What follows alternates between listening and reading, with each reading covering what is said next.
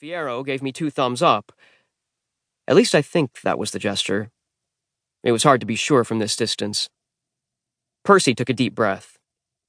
He'd been patient with me so far, but I could tell the stress of the weekend was starting to get to him too. Whenever he looked at me, his left eye twitched. "It's cool, man," he promised. "I'll demonstrate again, okay? Start in skydiver position. Spread eagle to slow your descent. Then, right before you hit the water, straighten like an arrow. Head up, heels down, back straight, butt clenched. That last part is really important." "Skydiver," I said. "Eagle, arrow, butt."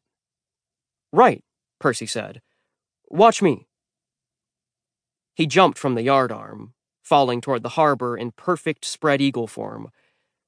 At the last moment, he straightened, heels downward, and hit the water, disappearing with hardly a ripple. A moment later, he surfaced, his palms raised like, "See? Nothing to it." Annabeth and Alex applauded. "Okay, Magnus," Alex called up to me. "Your turn. Be a man." I suppose that was meant to be funny. Most of the time, Alex identified as female, but today he was definitely male. Sometimes I slipped up and used the wrong pronouns for him, her, so Alex liked to return the favor by teasing me mercilessly. Because friendship. Annabeth hollered, "You got this, cuz!" Below me, the dark surface of the water glinted like a freshly scrubbed waffle iron, ready to squash me flat. "Right," I muttered to myself. I jumped. For half a second, I felt pretty confident. The wind whistled past my ears. I spread my arms and managed not to scream. Okay, I thought. I can do this. Which was when my sword, Jack, decided to fly up out of nowhere and start a conversation. "Hey, senor!"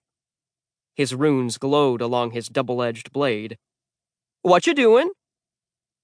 I flailed, trying to turn vertical for impact. "Jack, not now!"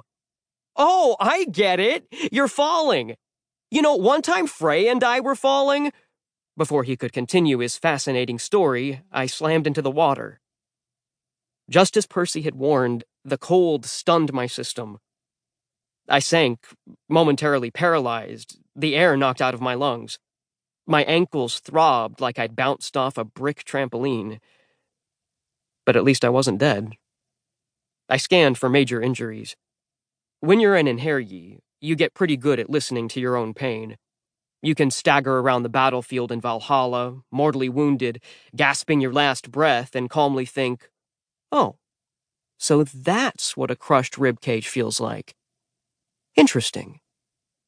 This time, I'd broken my left ankle for sure. The right one was only sprained. Easy fix. I summoned the power of Frey. Warmth like summer sunlight spread from my chest into my limbs. The pain subsided. I wasn't as good at healing myself as I was at healing others, but I felt my ankles beginning to mend, as if a swarm of friendly wasps were crawling around inside my flesh, mud-daubing the fractures, re-knitting the ligaments. Ah, better, I thought, as I floated through the cold darkness. Now, there's something else I should be doing. Oh, right. Breathing.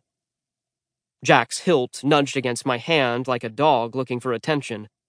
I wrapped my fingers around his leather grip, and he hauled me upward, launching me out of the harbor like a rocket-powered Lady of the Lake. I landed, gasping and shivering, on the deck of Old Ironsides next to my friends. Whoa! Percy stepped back. That was different. You okay, Magnus? Fine, I coughed out, sounding like a duck with a chest cold. Percy eyed the glowing runes on my weapon. Where'd this sword come from? Hi, I'm Jack, said Jack. Annabelle stifled a yelp. It talks? It? Jack demanded. Hey, lady, some respect. I'm Sumar Brander, the Sword of Summer.